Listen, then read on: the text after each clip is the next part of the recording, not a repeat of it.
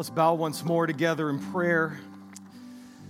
As we bow our heads, we may close our eyes, take a posture of prayer. Maybe that's standing, maybe that's seated, just whatever will enable your heart to just focus on not what's going on around you, not what you carried in with you, but on the one that we came to be in the presence of, the one we came to worship, the Lord Jesus Christ. And as you do that, I want to just read briefly from Psalm 31, which concludes in this way. It says, "Oh, love the Lord, all you his godly ones. The Lord preserves the faithful and fully repays the proud one. Be strong and let your heart take courage, all you who hope in the Lord." As we go to prayer, as Will just continues to play, as we think about the things that we've heard, the things that we've sung, we've been reminded of the cross, the sacrifice. We've sung some very important, very significant songs of faith, not just to prepare our hearts, but as an act of worship. So I want you to think about what the psalmist said there. "Oh, love the Lord, all you godly ones." And right where you are right now, you don't need a whole lot of help with this, I hope, in any way, but to simply, as your heart's response to the Lord aloud, right where you are, just say, "Lord, I love you because." Lord Jesus, I love you because. The challenge here, the admonition is love the Lord.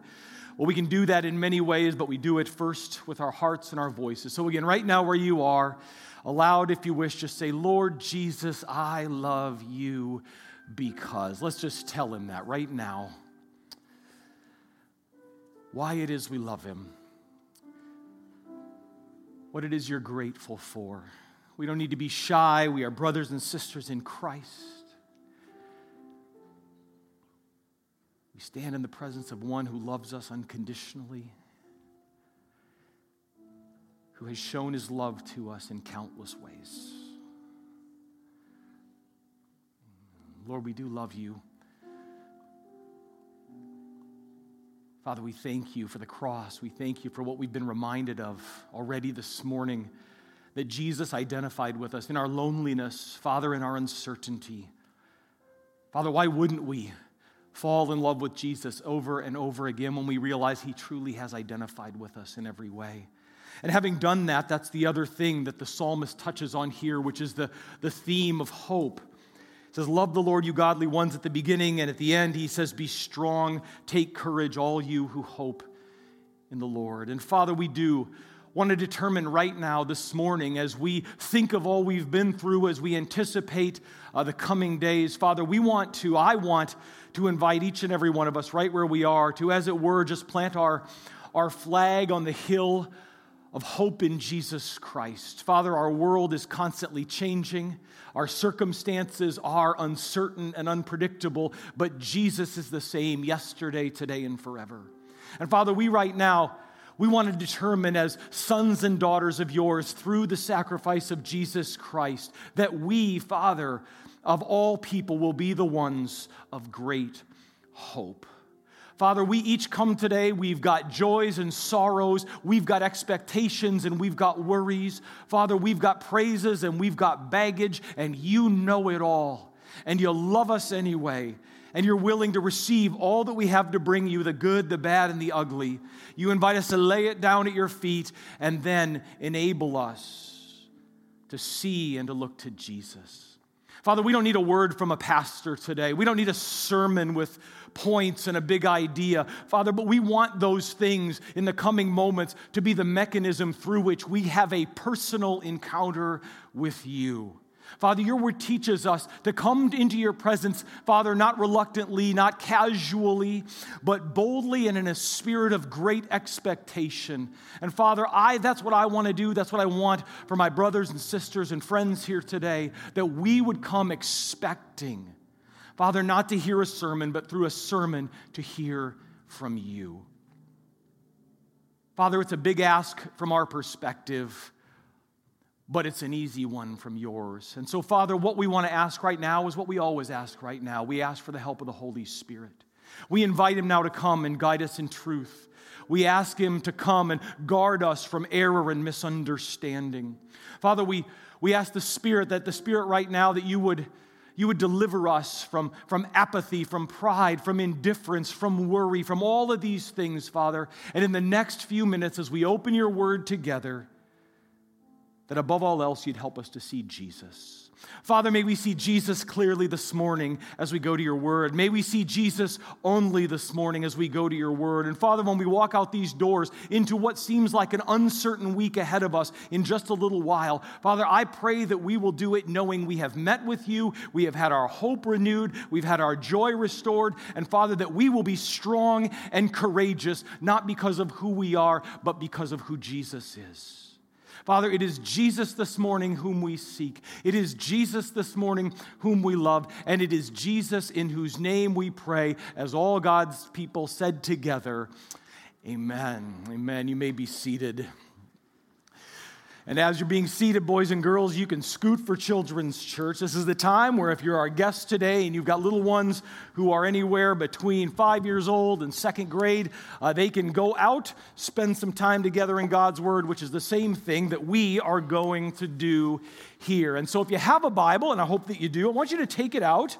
And I want you to meet me this morning. Actually, you're not going to have to go far in at all. I want you to meet me in Genesis chapter 11. I want you to open your Bible with me this morning to Genesis chapter 11, and in just a moment, I'm going to explain why we're here and what we're going after. But as you're making your way there, I want to reiterate something that was mentioned earlier, and then I want to also mention something by way of encouragement, by exhortation, that wasn't mentioned today, but I still want to keep in front of us, and that is just a couple of really important, I think really valuable opportunities that as a church, as brothers and sisters in the Lord, we have right now. One of them, as you've been hearing about, and we're going to go back next week to our emphasis on evangelism and evangelism shift, and we are still looking to connect as many of you as possible through the Evangelism Shift Initiative into life-to-life groups so that we can together learn what it means on a weekly basis to live as witnesses of the Lord Jesus Christ. And so if you have not yet gotten involved or been sought out for a life-to-life group, I want you to check that table out, or there may still be some cards in the pews. I'm not sure about that, but we want as many of you as possible to get connected in that way. That's coming up. Some of those have started now. The other thing I want to do is just to reiterate what Ted mentioned earlier, that this Wednesday night is our monthly Fresh Encounter prayer gathering. I think this is going to be, I think they're all important, okay? I like them all. I think they all have great value, but I think this is one that's going to be extra important and special for a couple of reasons. And so I want you right now, I'm giving you permission to take out your phone, all right, and set a reminder to join us over in the prayer room this Wednesday night at 7 o'clock. For one thing, as you know, it'll be the day after the election, and we may all need to decompress, okay? And there's no better way to decompress than by getting together and seeking God's face in worship and in prayer. And I really, really want to encourage you. We're going to go to a passage, actually it's the passage that with the senior high class that we looked at today, a passage on worry, a passage on where our hope and our confidence is found. And regardless of how things go, we're going to talk more about that in a moment, but regardless of how things go, I think the best thing we can do is get together in the presence of the Lord and seek the face of the Lord as soon afterwards as we possibly can. So write it down, remember it, be there. I also want to encourage you to be there because we're going to do something, got a new little twist this month, starting this year, is that now the youth group is going to join us as well. So they meet on Wednesday nights. They're going to come do their games and get their snacks and get all sugared up or whatever else it is they do.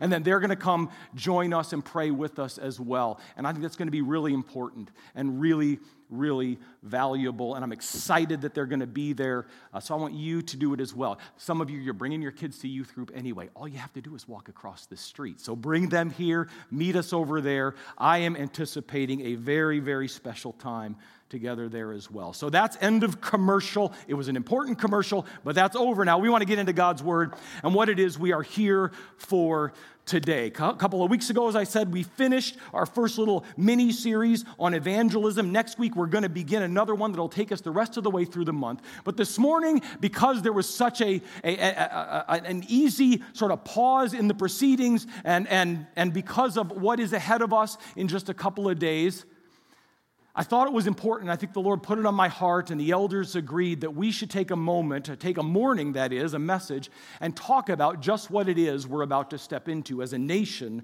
and as a people this week. And here's why. Because for months now, we have been told, and again, this is not new information to any of us, But for months now, we have been told in a whole variety of ways from both sides of the political aisle that this Tuesday's election, the presidential election, is the most consequential one in all of American history. We have been told repeatedly that Western civilization is at a tipping point. We have been told repeatedly that if it doesn't go the way that you or someone else thinks it should go, the country as we knew it or have known it is lost forever. We've been hearing these things. We've had these messages pounded into us over and over and over again. Now, only time, and I believe not a little bit, but a lot of it, is going to tell us how accurate any of those prophecies will prove to be. We don't know what's going to happen in the days to come. But in order for us as followers of Christ to walk Christianly, to walk as followers of Jesus Christ into Tuesday's election and whatever the days after it hold, we are going to go to a story in the Old Testament. A story in the Old Testament in which, as you're about to see in a moment, the entire course of human history was changed forever. And the impact of which you and I still feel in our lives or experience, in one sense, each and every day. It is the story, if you'll look in your Bible with me at Genesis chapter 11, of what we know as the Tower of Babel. The story in Genesis 11 of the Tower of Babel. Now, I'm going to read the story for you. You're going to follow along in a moment. But just so you know where we're jumping in, because we're sort of parachuting in to the middle of some broader proceedings that have been taking place, here's what you may want to know by way of context about the story of the Tower of Babel. Number one, it occurred, we believe, this is a story that occurred somewhere between the years 23 and 2200 BC. So 4,000, give or take, years ago is when this story took place. Now, many, if not most, Bible scholars believe that having taken place around 23 to 2200 BC, that was actually only about 100 years after the great flood of Noah. Meaning that Noah himself would have still been around. The Bible says that he lived 350 years after the flood came and went. So we're going into that particular era or time of biblical history. And in an objective sense, what this story in God's Word shows us, what it does is it explains the origin of all the different nations that filled the face of the earth. You would see this if you began reading the chapter before and you read on through the rest of chapter 11. It's a long list of genealogies of the descendants of Noah and his sons and his daughters and how all these people groups and nations came to be or who they were. Well, this is the story of how they came to be. And it begins in Genesis 11, verse 1, and it goes down through Genesis 11, verse 9. So if you have your Bible, I want you to follow along because this is what the Word of God says. It says, now the whole earth used the same language and the same words. And it came about as they, the people, journeyed east, that they found a plain in the land of Shinar, and they settled there.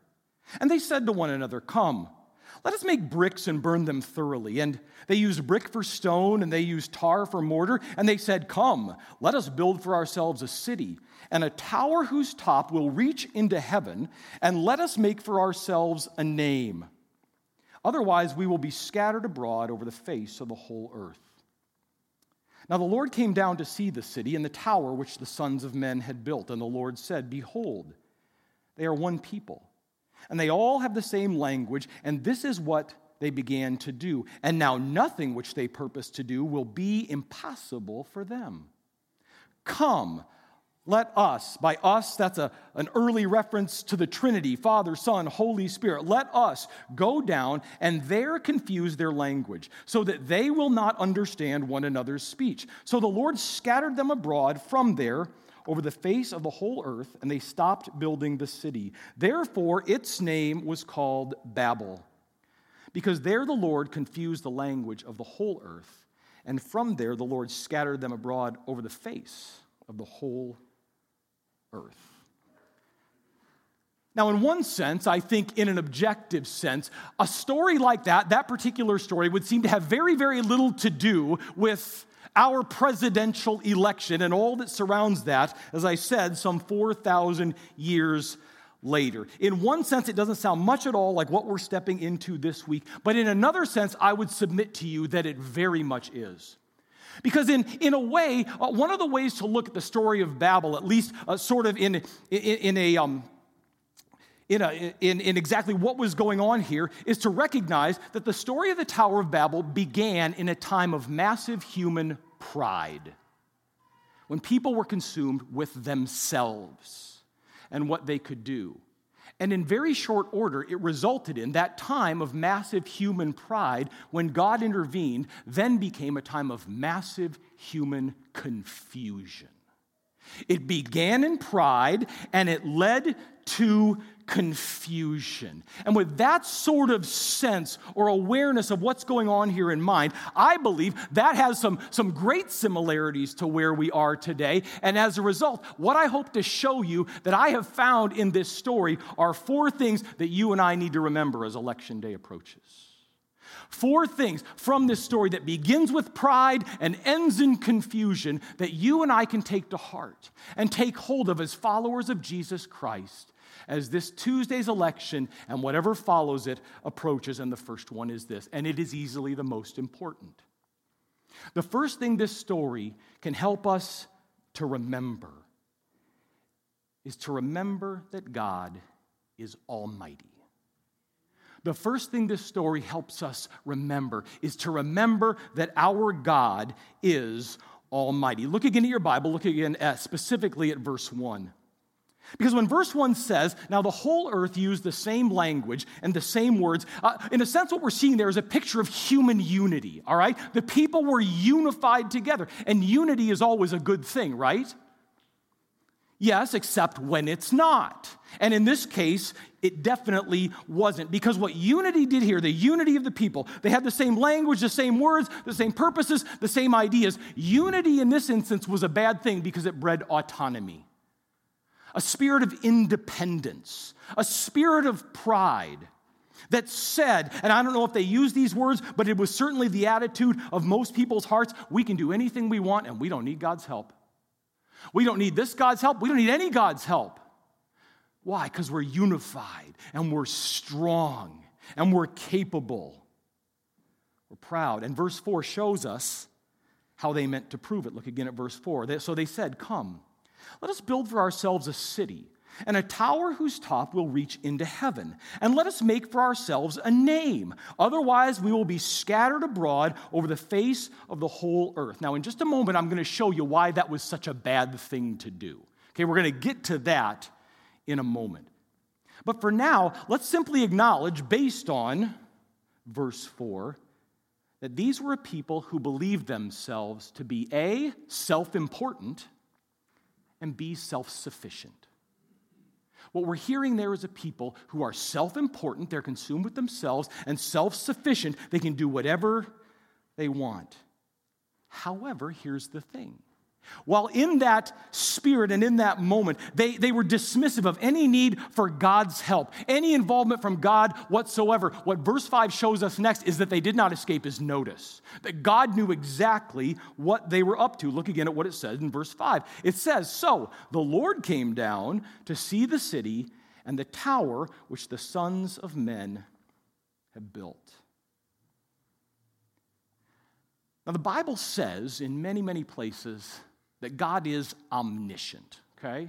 That means God knows everything all the time in absolute and exhaustive detail. God knows absolutely everything that's going on. He always knows what everyone's doing, and the crew building the tower, what we refer to as the Tower of Babel, they were no exception to that. God knew what they were up to. God saw the plan being formed. God saw the construction begin and proceed. And so that is why it is with, pay attention to this, it is with deliberate irony that the writer says in verse 5 that the Lord came down to see the city and the tower which they had built. Because again, to where did they plan to build their tower? They said, let's build a tower up into where? We're going to build it all the way up to heaven. I don't know if they meant that literally or metaphorically, but that was their plan. And yet, isn't it kind of cute that then it tells us that the God of heaven had to come down to see what they were up to? right? That's not an accident. We're supposed to take notice of what an ironic thing that is. And here's why. Because while the people were mighty, God is almighty. The people were mighty, but God is almighty. Not only is he omniscient, does he know everything, but the Bible also clearly teaches that he is omnipotent. He is in control of everything. He possesses all power. And here's why I bring that to our attention, because I want to ask you, could we all agree as followers of Jesus to remember that this Tuesday?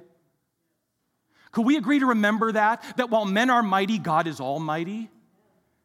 That whatever we do, however much any one of us or any group of us or any nation in all of history accomplishes, that God still has to come down to see all this great stuff that we think we are doing or have done. Could we remember as Tuesday morning dawns that, as it says in Psalm 115, our God is in the heavens and he does whatever he pleases.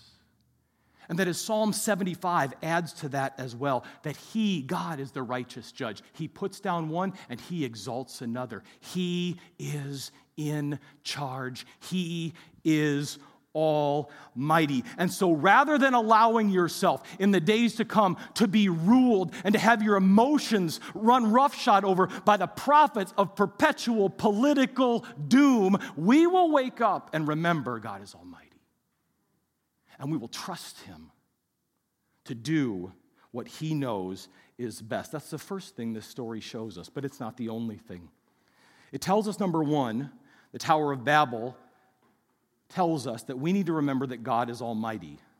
The second thing, or a second thing it shows us or invites us to remember, is to recognize, to remember the toxicity of pride. A second thing it, I believe, urges us to do is to recognize, to remember the toxic nature of human pride. Now, in what will be the closest I am going to come today to making an openly political statement, as I see it, we currently have the following situation before us in our nation. We have one party that is beckoning us to put the bulk of our hope for the future in the government.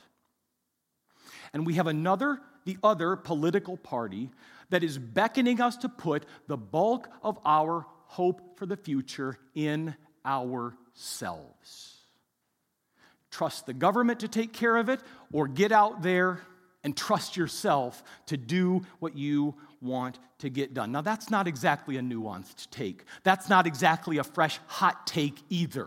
But the reason I bring it up is because as Christians, what we need to be on, regardless of what your preferences are, regardless of what your political convictions are, could we once again as believers in Jesus Christ this morning recognize that neither of them are beckoning us to put the bulk of our hope for the future in the Lord?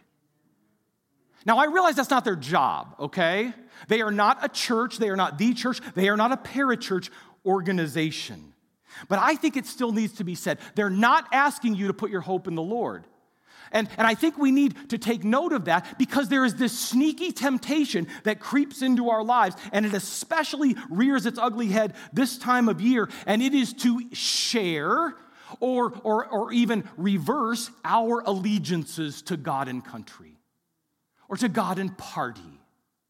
It's so easy to get them mixed up with one another. And again, I think that was that idea of having it all mixed up and pride driving. It was the issue here in verse 6. The Lord said, look at your Bible, verse 6.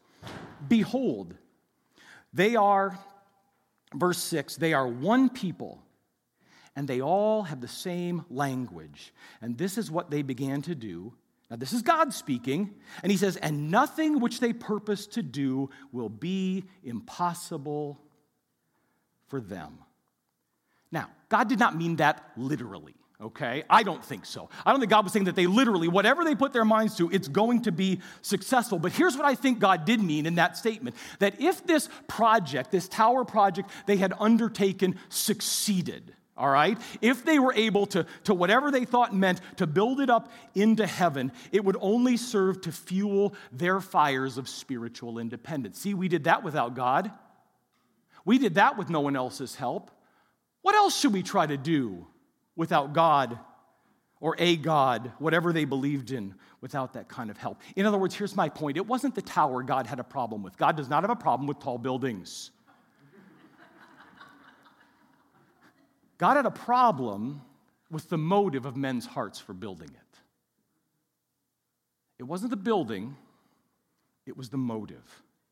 And that is what he judged in verse 7. Come, God said, let us go down and there confuse their language so that they will not be able to understand one another's speech. Now, in our third point, I'm going to explain why that is specifically or particularly what God did, that was the nature of his judgment. But the thing we need to see here in this point is that the reason judgment fell at all, and the reason it fell so very quickly, is because it is meant to illustrate to us, as I said, the toxic nature of human pride. That if pride is left to run rampant, it leads to all kinds of trouble and destruction. And God said, I'm stopping it now before it goes further. What does that have to do with Tuesday's election? Here's what I think it has to do with Tuesday's election. It ought to remind us, listen, that even if I don't know what you want, but even if you get everything you want on Tuesday, you go to bed just so happy Tuesday night. Everything I wanted, everybody I wanted won, it all went my way. Whew, that was so good. As a believer, there is no place whatsoever for self-vindication, for self-validation, for gloating. I don't think there's even all that much of a reason to say, hey, it's all going to be okay now. It is not a cause to jump out on social media and say, see, I told you so. Pride is ugly. Pride is destructive. Pride is the root of the first sin, and it's at the root of every sin, and it destroys relationships between God's people. Listen to me, if you get everything you want, you thank God, sleep well, and get up Wednesday morning and keep serving him. That's all we need to do. That's all we're called to do. Why? Because Wednesday morning, I don't know who's going to be present, but Jesus will still be Lord. Amen. He will still be Lord, and our hope must be found in him. So what does this story teach us? Number one, it reminds us that God is almighty. Number two, it reminds us that pride is toxic. The third thing it compels us to do, I believe, or it can compel, and I believe should compel us to do, is this story helps us or beckons us to remember our assignment. To remember the fact that as followers of Jesus, we have been given a specific assignment. Let me ask you a question. Okay, just imagine this for a moment. How much would you pay to attend a football game, to go to a football game where all that the two teams on the field ever do is huddle? That's what they do. It's not that they don't have elite athletes who can get the job done. It's not that they don't have an inch-thick playbook with all kinds of strategies and ideas and designs for how we can score and how we can keep the other team from scoring, for how we can go about pursuing victory. It's just that all they ever do is they suit up, they huddle up, and in the huddle they talk about all the great stuff that they've prepared for and all the great things they've learned all week long. And they just stay in the huddle.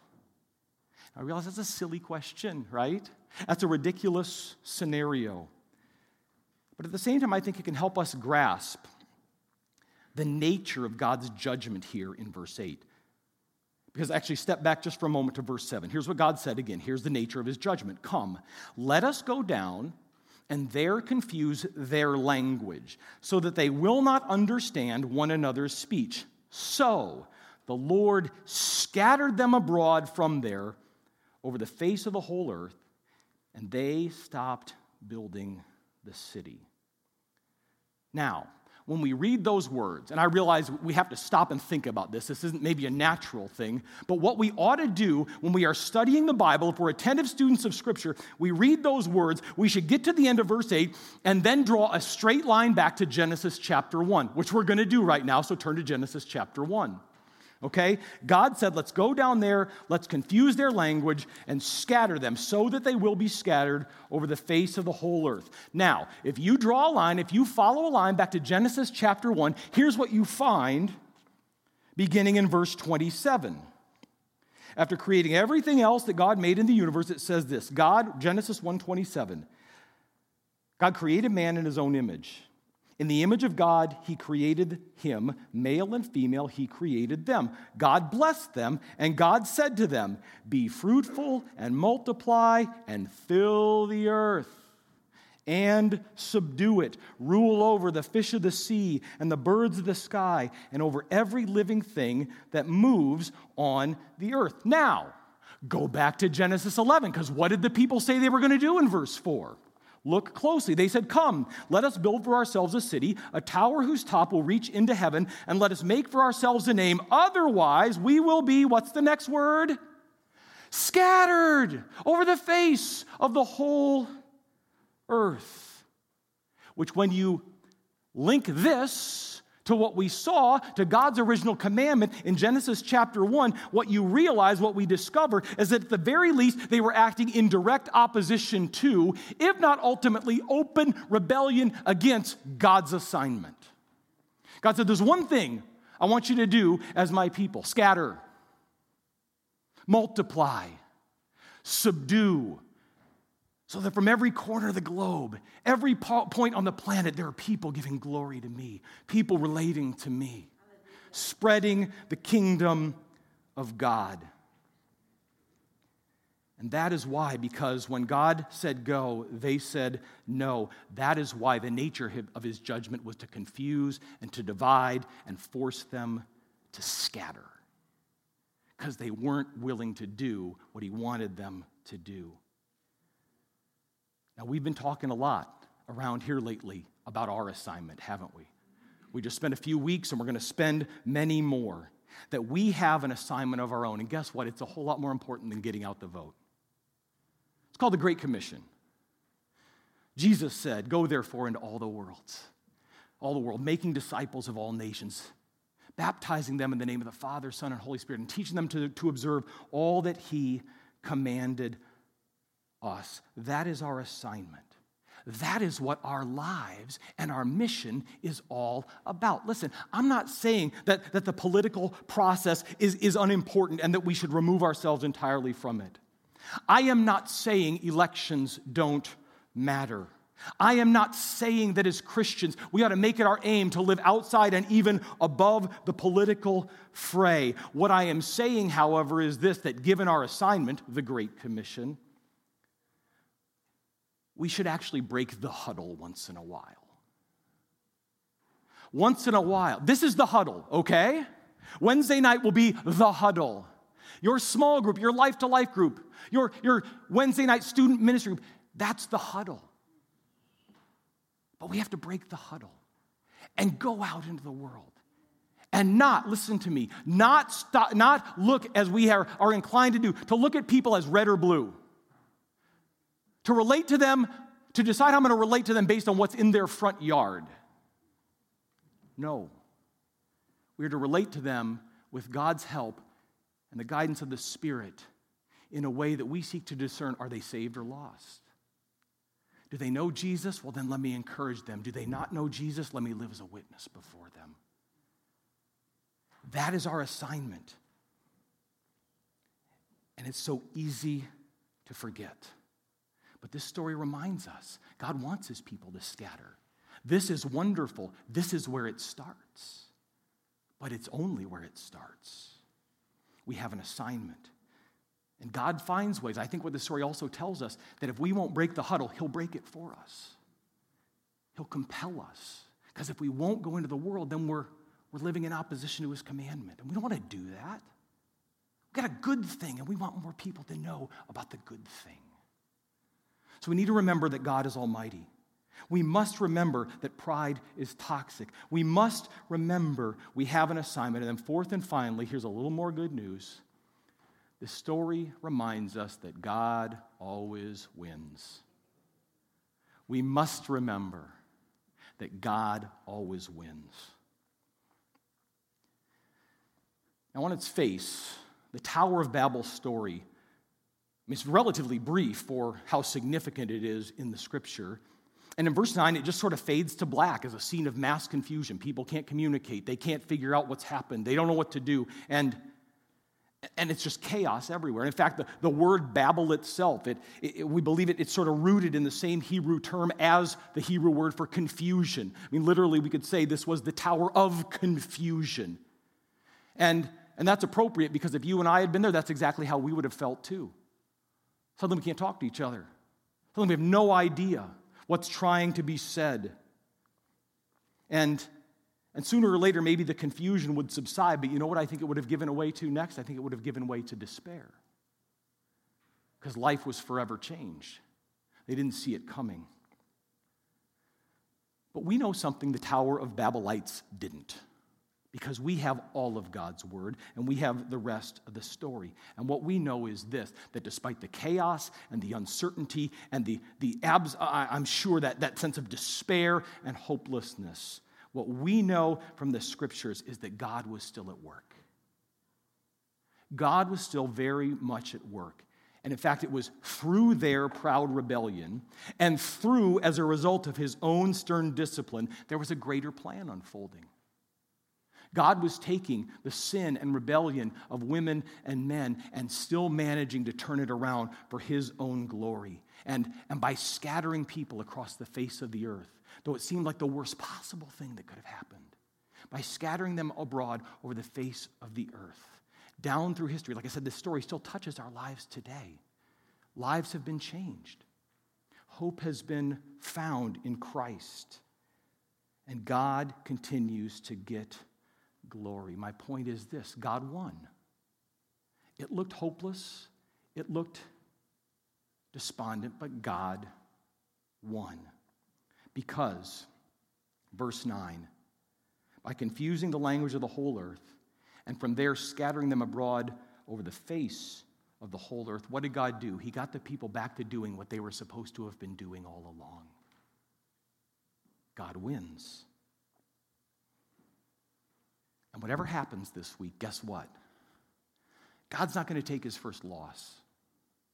God is not going to take a loss this week. It doesn't matter what happens in that sense. It matters what happens in terms of how it impacts our lives, but it doesn't matter in the sense of what God is up to. God will not take a loss this week. He will not take a loss in the weeks that follow. Somehow and in some way, we may not get to see it this side of heaven. We have to be okay with that. But somehow God's going to get the win. So here's what I want you to do. Relax. Exhale. Settle down. He's got it. He's going to win. He's going to get the glory. It may get worse before it gets better. It probably gets worse. In fact, the Bible says it's going to get worse before it gets better. But you know what the Bible also says? In the end, God wins. And as a believer, you're on the winning side. There's good news. Now, with all of that said, here's what I want to close. I want to offer you in closing 2 words of advice, which you can do with whatever you please. And then I want to give you a big idea. All right? 2 words of advice and a big idea. Word of advice number 1, do with it what you will. Vote. Just my heart to you, vote. Why? Because the Bible says to? No. But because you and I are blessed to live in a land where, unlike most of the other nations in all of human history, we have a say in the process. It doesn't feel like a big one, but it matters. And if God gives you a privilege and an opportunity, the last people, as I said, we should not be removing ourselves from the process of what's going on in our culture. We should be on the front lines, not fighting for red or blue, but living well for Jesus. Living well for Jesus. And this is one way we can do it. I think you ought to vote if you haven't already. Secondly, second word of advice, certainly in another sense, in a sense more important. Can I urge you to spend Tuesday with Jesus? Tuesday is election day. That's what we're talking about. Spend it with Jesus. I know you still got to go to work, school, got kids to take care of, diapers to change, whatever it is you've got to do. Spend the day with Jesus. For example, here's one way you can do this. I did this 4 years ago, and it made a legitimate difference. I would invite you, this is going to sound very hard to some of you, do a media fast. Just do a media fast. You still get to eat, okay? You don't have to do a food fast. So eat all you want, maybe to compensate. But listen, here's the thing, because what's fasting supposed to do? It's not, God, see how much I'm suffering, give me what I want. That's not fasting. Fasting is use the urge that you would normally submit to as an opportunity to fix your eyes on Jesus. So think how much time you'll spend with the Lord Tuesday if every time you'd normally pick up your phone, every time you'd normally run to your computer, every time you'd normally turn on the radio, every time you'd run to the TV. Listen, nobody's going to know what's going on anyway. It's all just speculation and talking heads. Imagine how much time you'd spend with Jesus. If every time you wanted to jump on Twitter, instead you just paused to worship the Lord, to remember that He's almighty. What if every time you were inclined to do those things, you took an opportunity to repent of your fear? Because He's in charge. What if you just took those opportunities, all those little bits and chunks, or maybe those big long stretches where you would be engaged in the process, to surrender your expectations and just say, Holy Spirit, rule my heart. Listen, I have a hunch, and my experience is only one. My experience is that when evening rolls around and the results start coming in, go ahead and turn on the TV. I think your heart will be ready. You'll be in a much better place to say, you know what, win, loser, or whatever, I know where my hope is found. And God is in charge. And you can watch it happen from a place of peace. Now here's the big idea, and it is this: that regardless of who wins, regardless of whatever follows, as believers in Jesus Christ, two things will always be true even on Tuesday. And they are this: we will always need God's help, always. No matter what we get, we'll need God's help. And we are never without His hope. We always need His help. We are never without His hope. Father, I pray that in the coming days, when everybody's going to have an opinion, and everywhere we look, there's going to be joy, there's going to be gloom. Father, there's going to be anger, there's going to be rejoicing. It's just a great big mess, Father. Pride will lead to confusion. Father, I pray that this is an opportunity, and I pray that you will help us to seize it, to live Christianly in the midst of great darkness. Father, you know the desires of our hearts. You know that many of us, most, maybe all of us, have a preference, a passion for how this is all going to turn out. And Father, there's a sense in which, you win some and you lose some, and that's the way life goes. But as believers, we have a hope that endures. Father, help those of us who get what we want this week, whoever that may be and whatever that may mean, to remember that even Wednesday morning, we still need your help. And Father, whether we get what we want, whether it goes the way we think it should or it shouldn't, help us to remember that we are never without your hope. Father, we have read the last page. You win, and we're going to be there.